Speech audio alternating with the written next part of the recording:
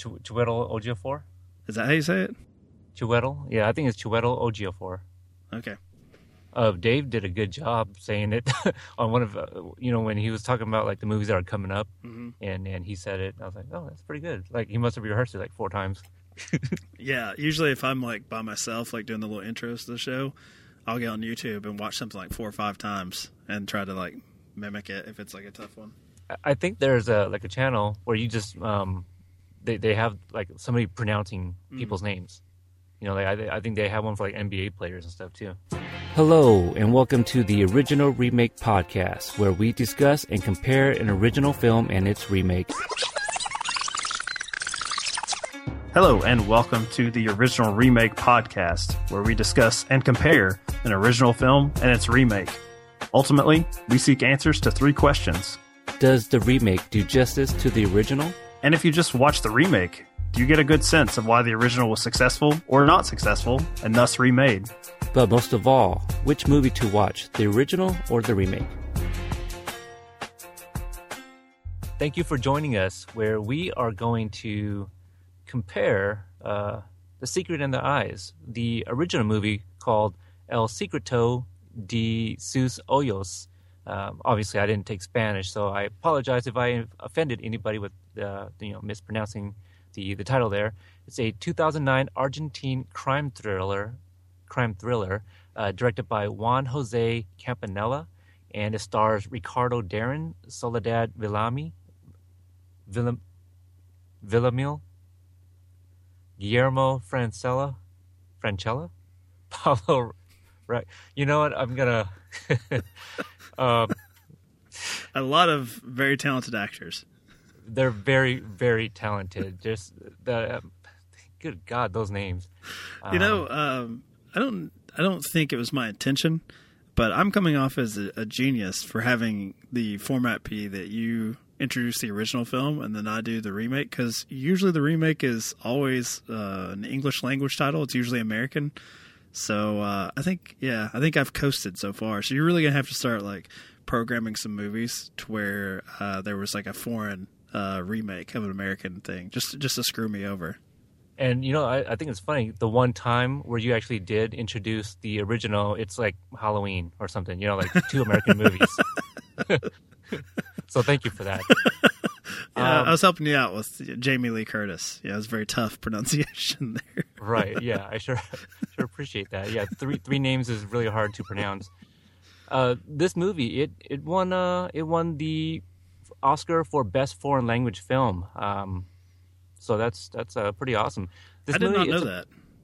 Yeah. Like when we selected it, I didn't know it was that acclaimed. I just saw that it was being remade. So I was kind of kicking myself, which I don't know about you, but I watch the Oscars every year and have a little party, and we have the most fun because we do like a little ballot and we try to see who can get the most right. And it's kind of like a political campaign. So if you're sort of paying attention, you kind of know who's going to win most years, like as far as the bigger awards. But we have fun with foreign language because most of us at the party have not seen any of them. Right. They don't make their way so we're just going off that little like 5-second where they read off the name and then the little clip they play behind it. We try to figure out what will win based on that. I bet I didn't pick The Secret in Their Eyes. I don't know. And I usually try to pick the sort of most absurd or like kind of out there clip. And based on what we saw watching this film, I don't think any of it's really absurd. It's a pretty standard kind of procedural, really. Unless they showed that crazy soccer sequence, which we'll get to later. Right. Now, okay, so retiree Benjamin Esposito, what is his actual role? What is he? Is he a counselor? Because I think they call him counselor and he doesn't like it, but he's like call him counselor, and don't they also call him like sheriff? I mean, like deputy something. Yeah, clearly, I'm not familiar with the, I guess the law enforcement sort of roles that are used over there, because as a dumb American, I had a hard time trying to figure out, wait, what is his job? And then I sort of just cast that aside and was like, okay, he's just like an investigator of some sort of detective. I don't know, because he's never seen with a badge or anything, right? So no, yeah, which they clarify a little bit more in this new remake, but even that's a little different from just a normal sort of cop role. Yeah, so he is called to a murder of one Liliana Caloto, and basically it's would you call it like a cat and mouse kind of thing? Where It he's certainly trying to find becomes the killer. that. Yeah, it does. Yeah, so and then he I don't know, it's really different from the remake as far as their intentions and I think you just subbed me in there, and it is now my time to explain what this remake is about. Yeah, basically what I did was I fouled twice in the first 30 seconds, and so I'm being subbed out for you because I wasn't doing a very good job at explaining this plot. I feel like, yeah, once you come in and explain the American plot, it's they're not that far off. So. Yeah, this one is according to IMDb, it is a tight-knit team of rising investigators, which in this particular I guess political landscape, because only in reading later on Wikipedia about the original The Secret in Their Eyes did I understand sort of the political reasoning for what happens in the plot. I'm not, as I said, not familiar with their sort of legal process or law enforcement. So here it was something that I think most Americans of a certain age will understand, which is 9/11 happens. And so this is a particular group of law enforcement in Los Angeles that is basically doing sort of like Homeland Security style investigation on possible terrorist threats in the city of Los Angeles. So the way this film starts off is, and here's where I will butcher someone's name. So I did kind of get screwed just with the lead actor here, who is the great Chiwetel Ejiofor? I don't know. Apparently our mutual friend Dave from Pop Culture Case Study did a really great pronunciation of that. So if I'm editing this episode, maybe I'll just like have Dave's voice, like voice of God, podcasting God comes in there. He plays insert his voice. Yeah. He plays Ray, and I do really like this actor. Even going back into like his Serenity sort of villain role before he got sort of Oscar acclaim for 12 Years a Slave. He plays Ray, and so this is our main character, same as the original film. It is a male lead. The difference mainly here is that the victim, instead of it being a man's wife, it is a woman's daughter. That woman is played by Julia Roberts, and is Jess. And the other difference is that she's a colleague. She is also a law enforcement officer, basically the partner of Ray. So in the original, the victim, he comes to know him through the investigation. Here, he already knew not only Jess, but he knew the daughter, so he knows the victim herself.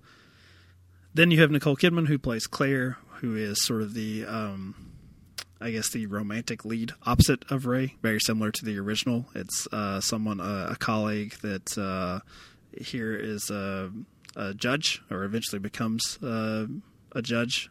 And I thought she was like a DA or something. Is she a judge? I think she's a judge. I don't know. Yeah, I don't think she's a DA. But anyway, that is Ray and Claire have a will they or will they not sort of romantic entanglement, which plays in the American version. It's sort of like a backdrop to this investigation.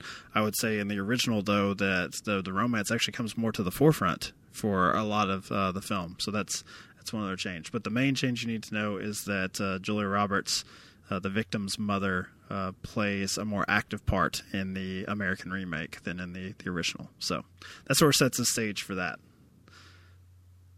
Yeah. Where do we want to go? Do we want to talk about some of the main differences, or maybe well, let's start with Julia Roberts. Let's start with Jess. Let's start with, for one, making it a colleague. So making it the victim a part of this law enforcement group's family, basically someone that they, the way that the killer comes into contact with her is at a company picnic, basically. So did you like that change, that everyone knew this victim as opposed to it just being like another case? I did. I kind of liked it that every people. Well, mainly the what is his name here? Seifert, the Michael Kelly character. Yes, House of Cards fame. Yeah. Now the person of interest is actually an informant, so it kind of runs deeper, within the department, as opposed to in the original. Yeah, the original, it's a complete stranger. So I was really thrown off by that watching the original because the reaction wasn't the same. I did watch the remake first because that was going to be in the theater, and it being like a mystery, I didn't want to be spoiled in the theater, so I watched the remake first. So I just felt the reveal of the victim, I think was it worked for me better in the remake, it being Julia Roberts' daughter. I don't think that it overall worked better for me, but as far as the actual reveal, I think it's a extremely powerful scene, certainly. Very emotional.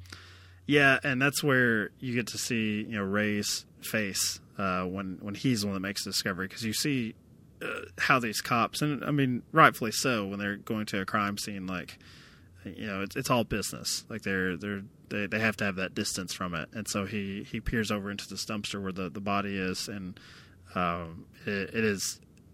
Even if you just, I think, stumbled into this movie and didn't really know, like say you missed the first 5 minutes, I think if you saw that scene, you would sit down and want to finish the movie just based on that one scene with him and Julia Roberts. It's kind of hard not to be sort of emotionally sort of swept up in it when you see their reaction, someone like losing their daughter like that, and having to hit that switch to go from professional to like personal, like immediately.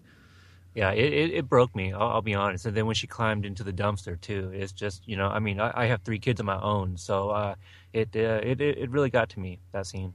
So I do think there's something interesting about making it personal, and I'm not trying to be a smart ass there, because you kind of hear that jokingly in like bad action movies, like now it's personal.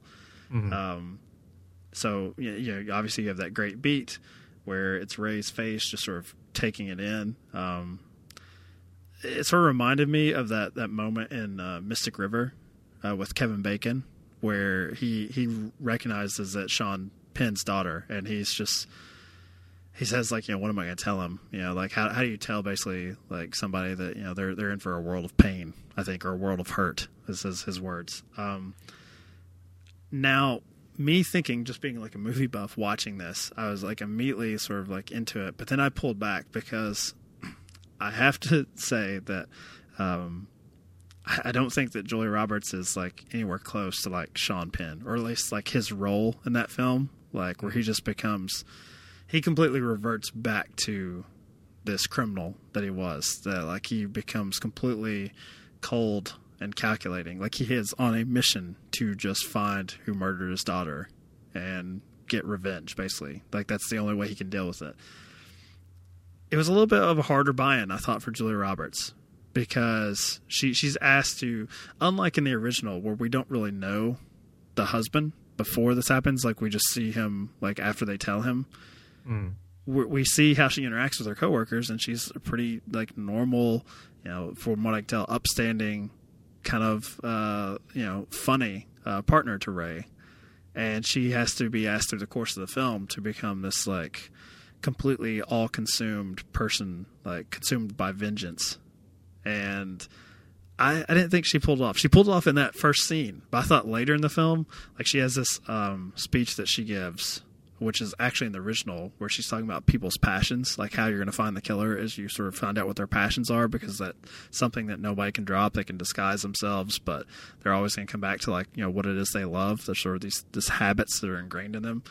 And man, like unlike you, I watched the original the night before, and I felt like it played so much better in that than having Julia Roberts, as I said, try to do her best Sean Penn, like to the camera, like become very cold, and I just didn't buy it. Yeah, that's a very great comparison, the Mystic River, because that's exactly what I thought. And with the remake, with this who's who was the person of interest? What was his name? Martin? No, that's Alfred Molina. Marsden.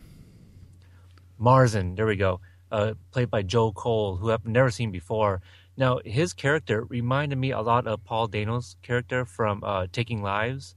So I felt like this movie, the remake anyway, more so was a little bit of Mystic River and Taking Lives. You seen that one with Angelina Jolie and Ethan Hawke? I didn't know he was. I forgot he's in that. Paul Dano's in that.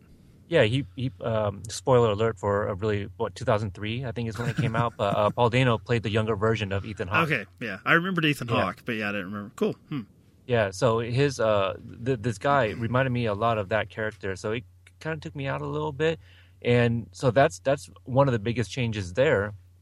That Marsden is he's this informant. He's a complete stranger, and both movies do this, but both of our leads, they notice this person of interest in pictures, where they're staring at the victim, which is one of those tropes that really bothered me because it's not subtle in either film.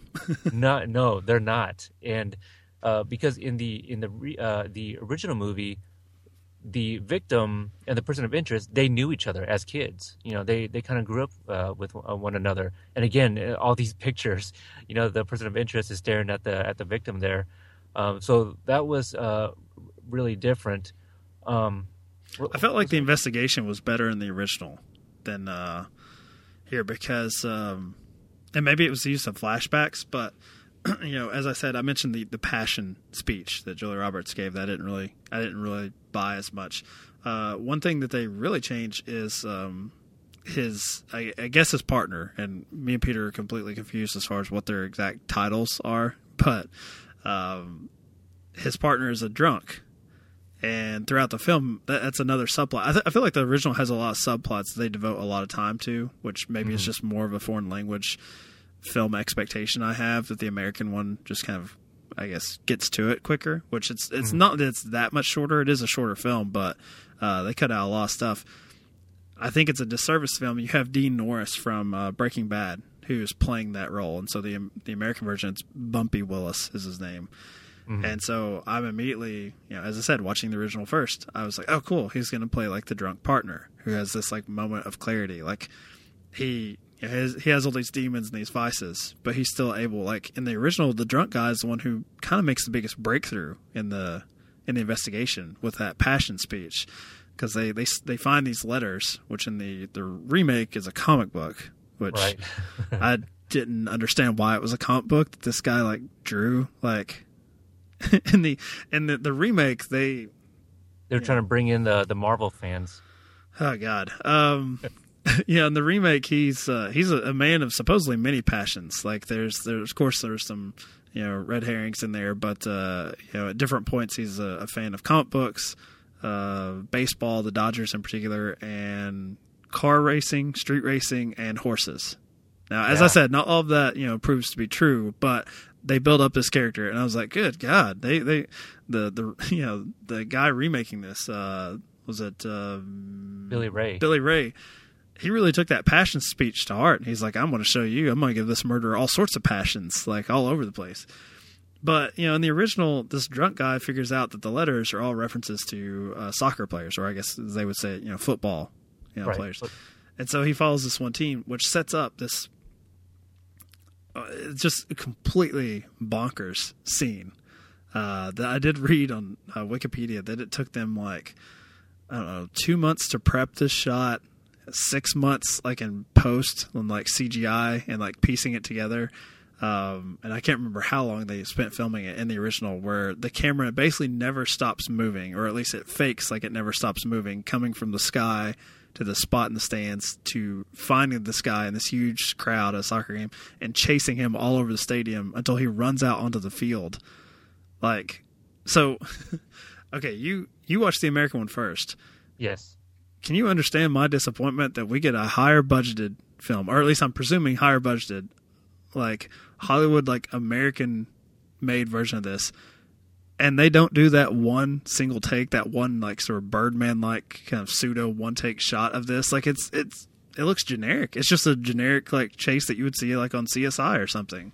Yeah, it was, and it's funny that they even took some of the elements from the original movie, where I'm going to call him Hank, but Dean Norris's character, he jumps off of the the second floor and kind of breaks his ankle or something, which later on he's seen, walking around with a cane. Well, the person of interest in the original movie, he's the one that kind of. That's really the only reason they catch him. That's because he just has to slow down. Got to slow down, yeah, and then running out into the field, which is one of the stupidest moves. But I mean, people. He's a fan, all right. He's passionate. Yeah, he wanted to play. One of the things that I did kind of catch, and I'm not sure if I'm using this term correctly, but the motifs of the eyes. The title is the secret in their eyes, and I feel like the original really played up on that. There's a lot of watching the character's eyes. For example, it's not really an interrogation scene, but basically Esposito, he's got the what is that guy? Gomez. He's got Gomez. He's not really arrested because he can go as he pleases because he's not charged with anything. And then you have the love interest. I forget her name. Irene. Oh yeah, right. And so Irene, she's studying Gomez's face and she's looking at his eyes and things like that. But then later on, at the end of the movie, same thing between the exchange between Irene and Esposito. There's this thing with the eyes. It's the framing of it where I feel like the remake, they don't do anything about that. Like there's nothing about the eyes and the reading of people or anything like that. There could have been. Because they choose to put, the victim's mother is in constant contact with our main characters, right? So you're seeing with these flashbacks how it sort of affected them in different ways. Ray has had to quit; he's had to get away from it and kind of been doing it. I think he says like in the private sector, like he sort of leaves the government job, and by having Jess so close, it seemed like they should have played upon the fact of what each of them knew or how it affected them. Because the victim, the husband in that, he has to make a point to go find him. So he's not in the film as much. It's just whenever he goes and tracks him down. I did feel like it also is alluded to with the framing device in the original. It starts in a train station. And, it's also different in that, they basically have to stop because they're afraid of this guy. This guy basically has government protection. Like he's some sort of operative. Like when they sort of nail him in that interrogation sequence and he attacks Irene, it happens the same way in the remake. Except for the original shows his we get the goods. Yeah, we get a dick pic, I guess. Boy, don't we? Must I say, this is the third rape movie in a row. Is it really? Yeah, I mean the victim, she was raped and brutally murdered. Is that what this podcast has become? Apparently. We were supposed to do a James Bond episode in between, and then Peter and I just couldn't. There's rape in there too. I mean, James Bond. Sean Connery was very aggressive. It's forceful. Yeah, that's true. Okay, fair point. So we're gonna have to work in a nice Christmas movie here soon or something. But the original, when they actually show the actual crime being committed, I was like, wow, this is it was kind of violent light, but it showed everything, nudity and all. So I was actually thrown off because the remake's PG-13, so they don't show us some of these things that the original actually does. To me, that's weird because this I don't understand making it PG-13 because it is about a very dark crime. Obviously, I sort of was making fun of CSI earlier for how cheap it looks, but there's an entire show about sexual assault crimes. So you can have that, a watered down version of it, but who do they think the target audience is here? Do they think teenagers are just gonna be fucking pumped for Secret in Their Eyes? I was like, why not just make it R? Just make it for adults. I don't get that. Yeah, Mystic River was rated R. Yes, and with the language and the violence, good reason. Yeah. Primal Fear was rated R. I will say though, the strangest thing, I'm seeing it at the first showing here in Lexington, Kentucky. It was 8:00 on a Thursday night, and it wasn't crowded. This is not the big release this weekend, but it was. There was probably 15 people in there, but the 4 people right in front of me were a couple and presumably their 2 children sitting on either end, and I would guess that the kids were 7 and 5. Oh goodness! what in the world would they get out of seeing a movie like this? Like, there's not even really. I mean, there's one explosion. I think there's one car that blows up. They might have thought it was a movie about baseball. I mean, I've never seen a trailer, but yeah, in our theater, it was actually really small. Let me see. There was probably 2 other couples, and I was there with 3 of my buddies. So we were actually the youngest ones in the theater, all in, early 30s. One guy came in and then he ended up leaving. So I don't know if he was killing time for another showing of something else. Or maybe he's a huge fan of the original and he just was mad. Did he make it to the chase sequence in Dodger Stadium? No, not at all. Early on, he left, actually. So that's the only reason why I thought that maybe he was killing time waiting for another movie to play.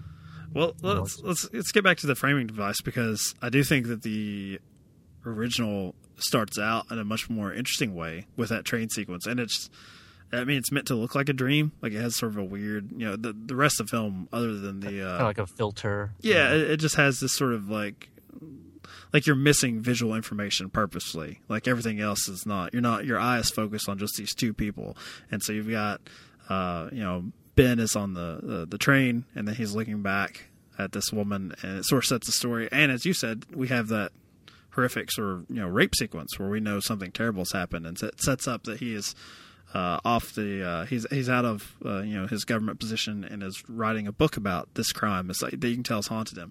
I also felt like the original focused way more on the age difference. Yes. I don't know how effective it was, because at times you could clearly tell they're wearing like makeup, but I don't think they really fooled with that at all. Maybe with Julia Roberts a little bit, but I don't think with the other 2 actors they really tried to. Did you feel like Ray really changed age that much in the American version? He had some graying, but I mean, Ray had the best line in the movie. He told Julia Roberts she looked like 1,000,000 years old, and oh my God, like when we saw her, in present time, I was like, wow, what the hell happened? Yeah, she looked like she had not slept ever since her, daughter was murdered. Which plays into the big twist of both films, which I feel like we have to talk about it. So I don't know if we just want to say this is the point where we're gonna sort of reveal more in the spoilers. Yeah, we're gonna reveal the third act for both films, because it is a somewhat of a twist ending. Like, I think you can certainly piece it together. It's not completely out there, but I think this is maybe why it won the best foreign language film. To me, that's like the ending is somewhat the selling point. Before we do get into spoilers, for those that are actually tuning in to hear us, decide or pick, which one to watch, the original or the remake, do we want to do that now, or? Yeah, I would say the original. I think it's, it looks better. It's just like this looks like the high budget version, and is the Academy Award winner, and clearly there's different. I think they play up the romance more, which I don't know. Some people might like that. That's not as, that's not like the A plot in the 2015 version. For me, it sort of works, because I think that the main difference between the 2 films is that the original, because he doesn't know the victim's mother, in this case, the husband's left behind.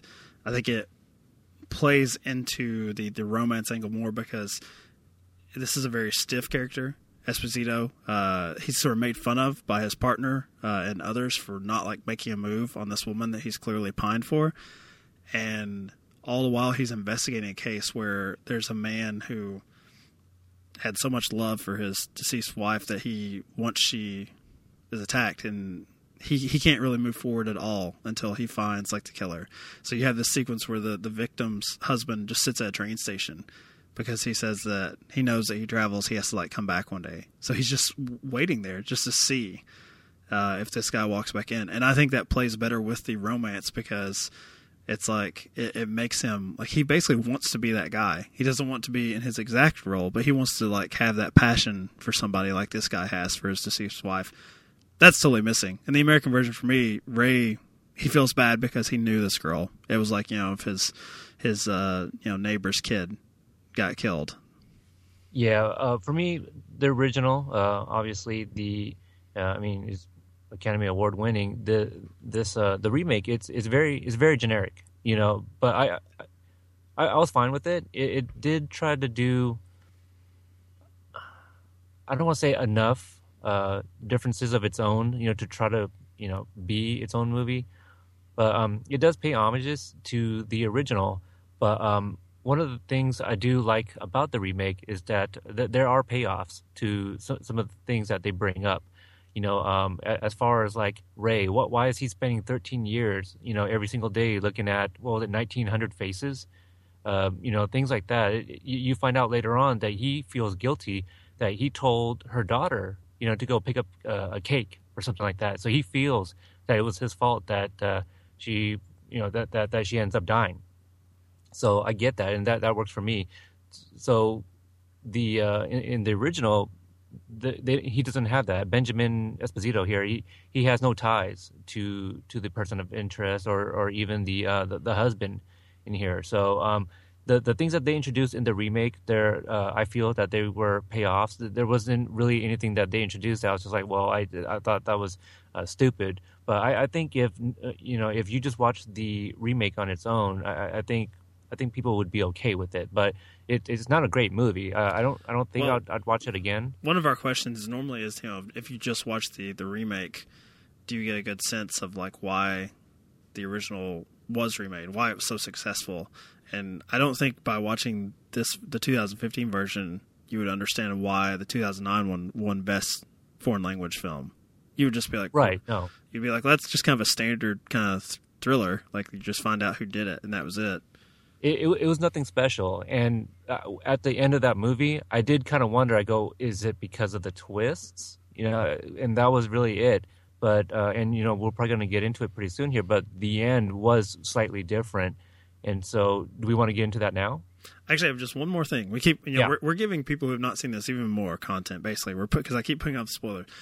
Since I harped on how much I liked the romance angle of the original, can I say that I just do not buy Ray and Claire here in the new one, and that's mainly because Nicole Kidman, I felt like was phoning it in, like ridiculous. Like she basically just showed up. Like I felt no chemistry between her and Mr. Serenity, whose name I can't pronounce. I just could not.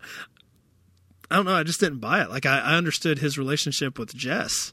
Like I felt those scenes more, but him pining away from Claire, like I don't know. I don't think they gave them enough time, or enough screen time to maybe even develop like even a mild like flirtation. Like it's like basically the one scene where she's like taking a picture, and then it's all business. Like there's much more of that in the original. Like just those two together. My issue with her is because, I mean, the last movie I think I saw her in before this one was Just Go With It, the Adam Sandler movie. And I think I've told you before that I really hated her character. And so I couldn't get that out of my mind. But I must say, at her age, she is still very easy on the eyes. So she's yet again just sort of like a trophy to kind of be won here. That's it. And I was actually surprised about the scene where she got her blouse ripped. I thought that was for us, and then I saw it in the original as well. Did you feel bad about yourself then? Well, that was nice to see, too, also in the original movie. They took a lot of elements. I mean, this was very similar. This viewing was very similar to watching Vanilla Sky and its Spanish counterpart. It was like that, where you can tell where they chose to focus on different things sort of thematically. Yes. Yes. Okay, so that brings us to our ending. As I said in the original, I felt like they were focusing more on this detective, on Ben Esposito trying to understand like obsession, because he feels like he is obsessed with Irene, like he has desire for her, but I feel like his character, he doesn't think that he deserves her, and it's commented on in both films. Like in the 2015 version, I think there's Alfred Molina's character says to Ray, like you're not gonna like get this great attorney from like Harvard because you went to community college, or where basically you're just like a cop, like you're nobody. I think in the original that's played up more without it just being like about how much money they make. It's about like he feels like he has to be totally passionate about something, like this guy who's grieving for his wife, the husband. So in the the remake, I don't think is as much about, Ray trying to find that passion as you mentioned that he feels guilt. Well, there's obviously no guilt to be had in the original because he didn't know the victim. This is just a case. And it's like how you move forward, like beyond grief. So it's really two different approaches to the same exact, plot, but they chose to go a different way. And I kind of, for the purpose of this show, I think that's always a plus because it gives us something to talk about, like instead of just seeing it in a different language. Like with Vanilla Sky, we had that conversation with our mutual friend Carly that, the original was about vanity and the remake was sort of about cultural influences. So that's just two different approaches to it. Did you find that the grief angle worked because it's way more personal when the big twist, here's your last exit if you've not seen the film, the big twist is revealed that, well, the first twist, I guess, is that the husband or the mother, depending on which film you're watching, has killed this person. That's why they can't find him. That's why they can't find this person of interest, why he goes off the grid. Because, they eventually break down and tell the detective, I did it. Do with me what you will, but I just had to do it. But it's been set up in both films that neither one of them want the cops to kill this person. And Ray in the American remake even says, like, we have to kill him. Like in the elevator sequence, he's like, we have to do it. And that's when that's when Jess says no, like, 4 bullets is not good enough. Like, I want a life from him, like a lifetime. So the twist here is that the victims in both cases, instead of killing them, have captured this person. And so the killer being off the grid is actually just imprisoned, like in a prison of one. Did you like the elevator scene? Because there are some differences. Because the I like the original more. Yeah. The original is much more threatening because that's the other thing. He pulls a gun out. Yeah, he has a gun out. He is some sort of government operative, and that's one huge thing I disliked. Initially, I liked that. Okay, it's going to be a mother-daughter's role because I was talking to Dave. He was saying this is one of those trailers. That's from Dave from Pop Culture Case Study at PC Case Study. Was saying he got this trailer on every movie, and I think I only got it once and was only halfway paying attention. And I only stopped to think, hey, maybe me and Peter should cover that. I think that was a foreign language movie. Oh, we'll do that for the podcast. But I didn't even pay attention to the trailer. I didn't even know that Nicole Kidman was in this. I knew Julia Roberts was. Right. So I thought this was more like a scary thriller. Like I didn't know it was about a murder. So in my head, I didn't know that they had changed it up, like the ages. So I thought Julia Roberts was playing basically the Irene character. So I think making it mother-daughter, obviously the victim is much younger. It's like a teenager or like a college-age student. And then in the original, it's a full-grown woman. You have to make the killer thus like a teenager or a college-age kid. And I just don't find him intimidating. I don't care how much you try to make him like a weird little shit. Like, he's not some government super spy. Like, he's basically a rat. He's just someone who is going into a mosque and like possibly ratting out like, radical terrorists. Like I didn't find him threatening in the slightest. And another thing I didn't like about the remake was they try to fool you, by having two characters, play this person of interest. And like upon watching the remake or the original, I'm like, whoa, there's no second guy at all. It's the same guy. So I don't even know what the misdirect was about in the remake. So that made me a little offended, actually, to throw us off that this guy was actually not the one that Ray has been seeking. I guess they're trying to cover up the twist more because I did read some criticisms, even though the original I think said like a 90% on Rotten Tomatoes was very well received. Like the one review I actually read for this podcast, I rented the Blu-ray from Netflix, and I basically look up. There's a site called High Def Digest, and they do complete like Blu-ray reviews. And normally I just look it up to see if it's something I want to purchase, if the video is like an upgrade over DVD quality, or two, if the audio commentary is worth listening to. And so after watching this, I was like, well, do I want to put in the extra effort for my good buddy Peter and like really, delve into the commentary? And the commentary apparently was very dry, so I didn't listen to it. But the review, he had big problems. He said the twist was too easy to figure out, and so he didn't really like the original. He's one of the few negative reviews online, and he even said, like, this just wasn't for me. Did you? I mean, obviously you saw the original second, but do you think if someone was watching this, they would be like, they would know everything before you get to like the last, I don't know, 10 minutes For the original? Yeah, because I'm wondering if that's why Billy Ray thought he had to throw in this like crazy extra misdirect. It's really hard to say because that's not the way I watched it, you know. So, but you didn't like the misdirect either, so that it didn't work for you.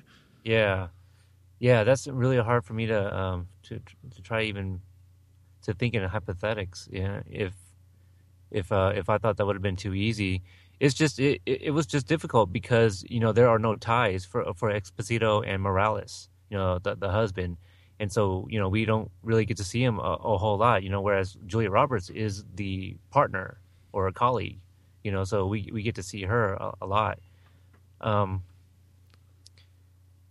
It adds more guilt, you know, if they're going with that sort of theme where Ray feels guilty or feels like he had some hand in getting this young girl killed. Then I guess it adds to the guilt of Jess when she doesn't jump in and say, "You can stop looking for him. Like you've got the wrong guy," because going after the wrong guy does get Mr. House of Cards shot and killed, which. Right. If she had been up front, that wouldn't have happened. So I guess they're playing into their themes more by doing that. But I also feel like they were trying to make it more of a mystery, whereas the original, while it is a mystery, I think is more of a drama, is more of a character study. I think the original handled the second twist a lot better. You know, where you got Exposito driving and he's kind of piecing everything together. Pulls over to the side of the road and goes back to the farm. Yeah, they don't let Ray figure it out. He's just like, he's like, I'm going to go back and check on her. Yeah, he drops off Nicole Kidman and is like, yeah, you know, I'm going to go back real quick. Like, there's no reason why he's even going back. He's just saying that. Goes back and then, you know, stumbles upon this second reveal that the person of interest has been held captive, you know, all this time. Which that's another thing, that the time difference. You know, the original has got 25 years, and then the remake has 13 years, which was interesting. The original is actually kind of a period movie too. You know, that I didn't even know. They were trying to put it in a specific political sort of time where, right? I believe the war and stuff. Well, yeah, I believe that you know the government was doing very shady things at the time, from what I read, and so that's how that person of interest character plays into it, like because he's some sort of government spook who's doing all sorts of shady things. So the ending scene here. The other big difference is in the original, you know, he discovers this guy who's been locked away, and I think it's a difficult scene to stomach. No matter how much you know early on you saw the rape and the violence of what this person has caused. If you just think about it, like, you know, just trying to conceive of something where you would be locked away for, as you said, 25 years or 13 years, and had no human contact other than this person who refused to speak to you and just slides like basically like food through bars. Like I can't, it's hard to imagine like basically solitary confinement for 2 decades or a decade. And so how did you feel like, you know, in both versions are Ben or Ray, like it's not like they turn in the husband or the mother, but in the original, Ben he goes back to go get the girl, to go get Irene, and they basically live happily ever after, and he just leaves it alone. And in the update version, the remake, Ray encourages Jess to end it. He even has that line saying that, you know, I think she's the one that speaks, unlike in the original where it's like they have a mini conversation where it's like, you know, she says, I told you I wanted a life from him. I didn't want death.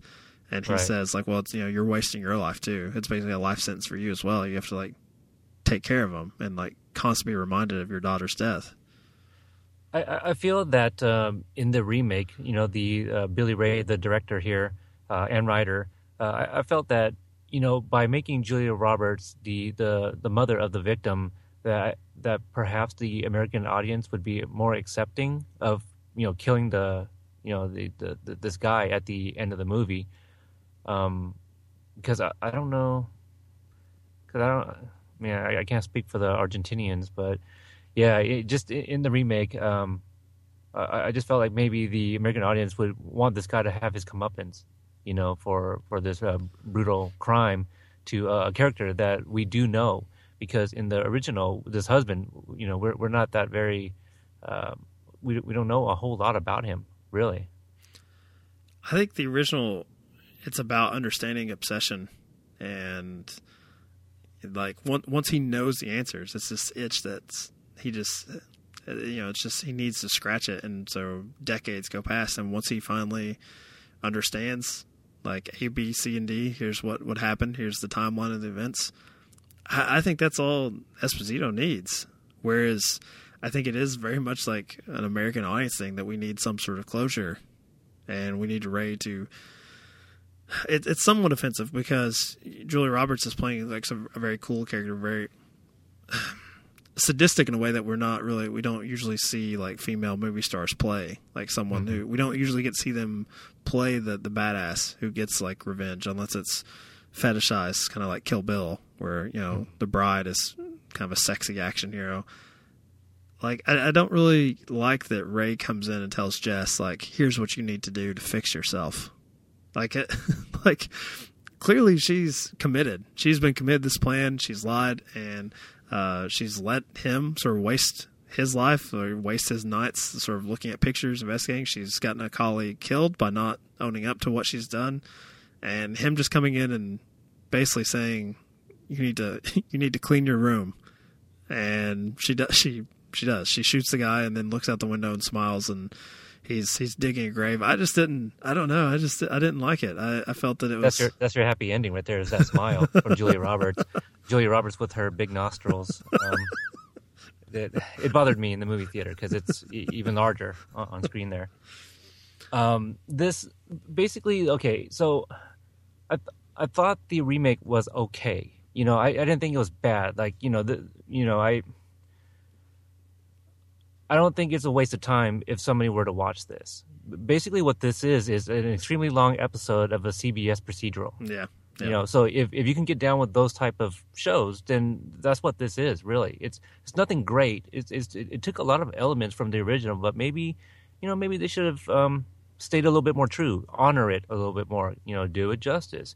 And so like some of those changes they made, maybe for Americans to understand it more, the sports thing, that's kind of obvious because I think to feel soccer... more comfortable is what basically what goes down, what happens to these characters.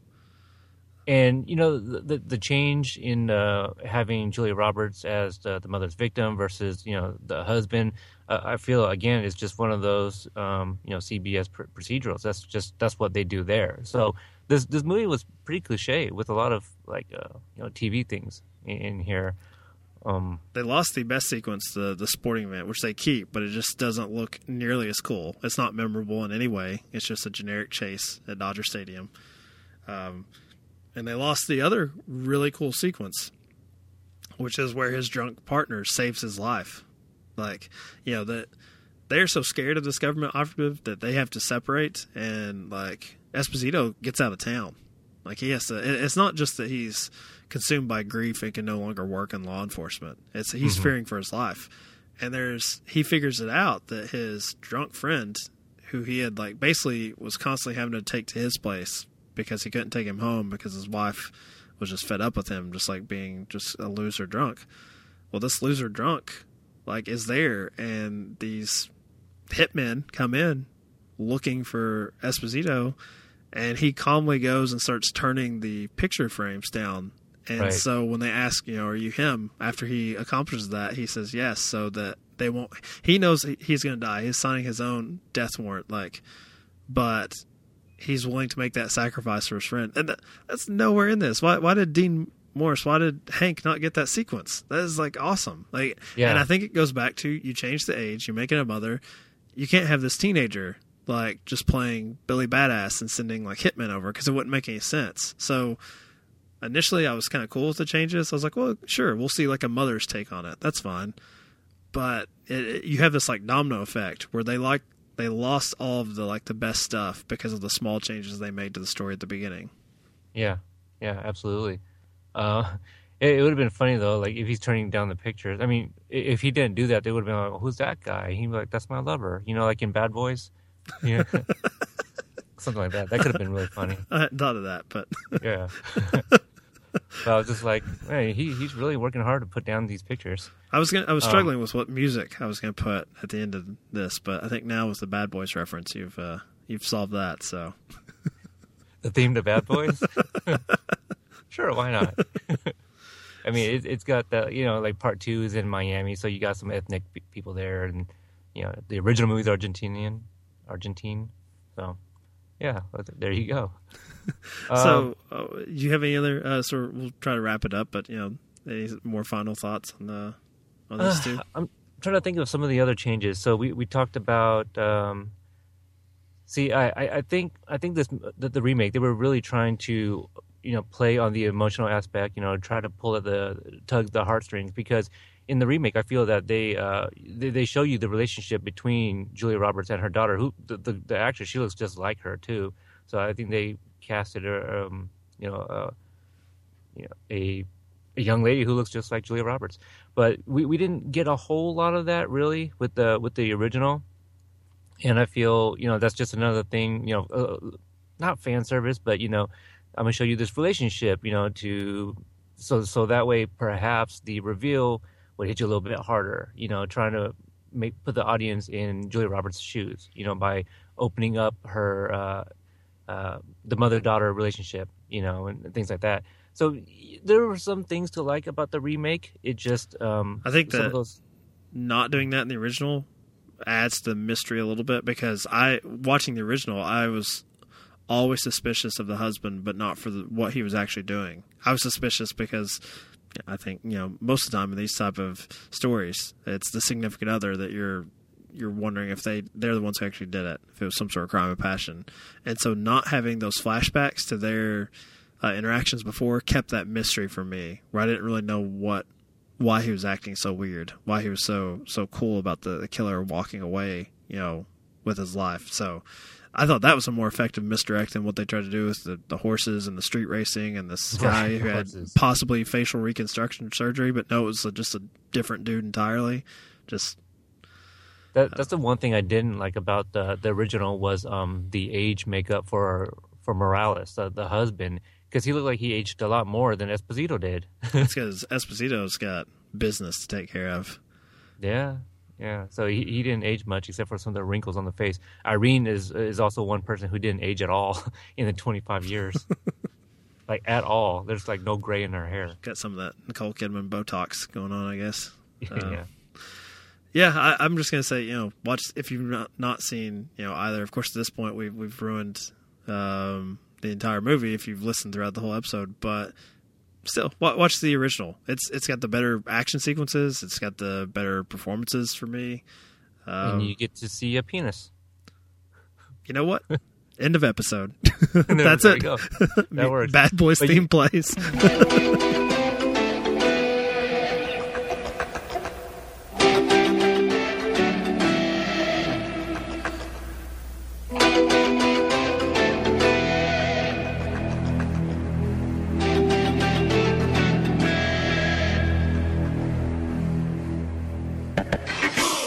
Hopefully you enjoyed our version of podcasting Bad Boys. If you have future original and remake suggestions, you can send them to originalremakePod@gmail.com or contact us on Twitter @originalremake.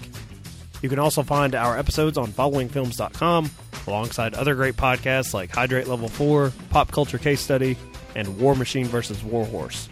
But for now, just enjoy the greatness of Michael Bay.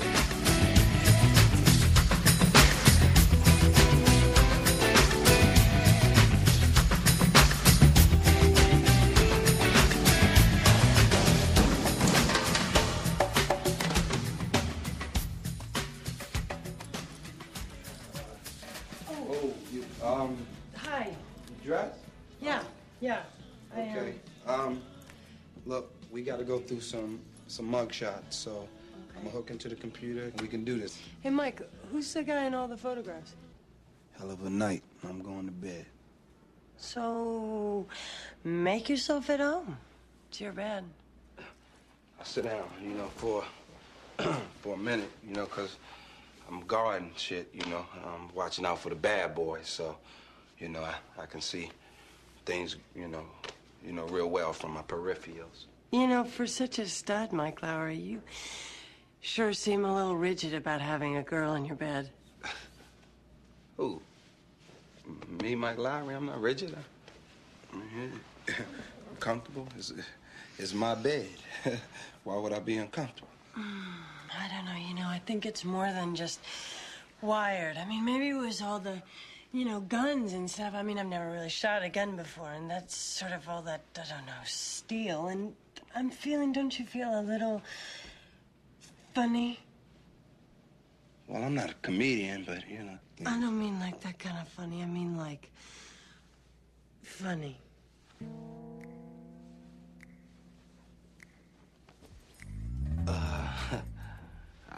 No, you don't want that. You don't want that. Because when I come, I come with the thunder. And Mike, you sound like you're saving yourself for marriage. No, that ain't me. That's Marcus. You know what I'm saying? He's a married one. What's Marcus's wife like? She's like a wife. Well, I mean, she must be pretty amazing to keep a guy like Marcus. Keep a guy like what? Well, I mean, like watching him tonight. I mean, he's very sort of take charge, the way he was sort of throwing guys this way and that. There's something about him. I don't know what it is. He's so smooth, Boy, I bet his wife's enjoying the smoothness right this minute. You got a quality that women respond to. Sure. I mean, I can't imagine the kind of woman that wouldn't find Marcus attractive. Probably couldn't be around him. And just, like our situation, if two people were alone. No, not with a guy like that. Excuse me.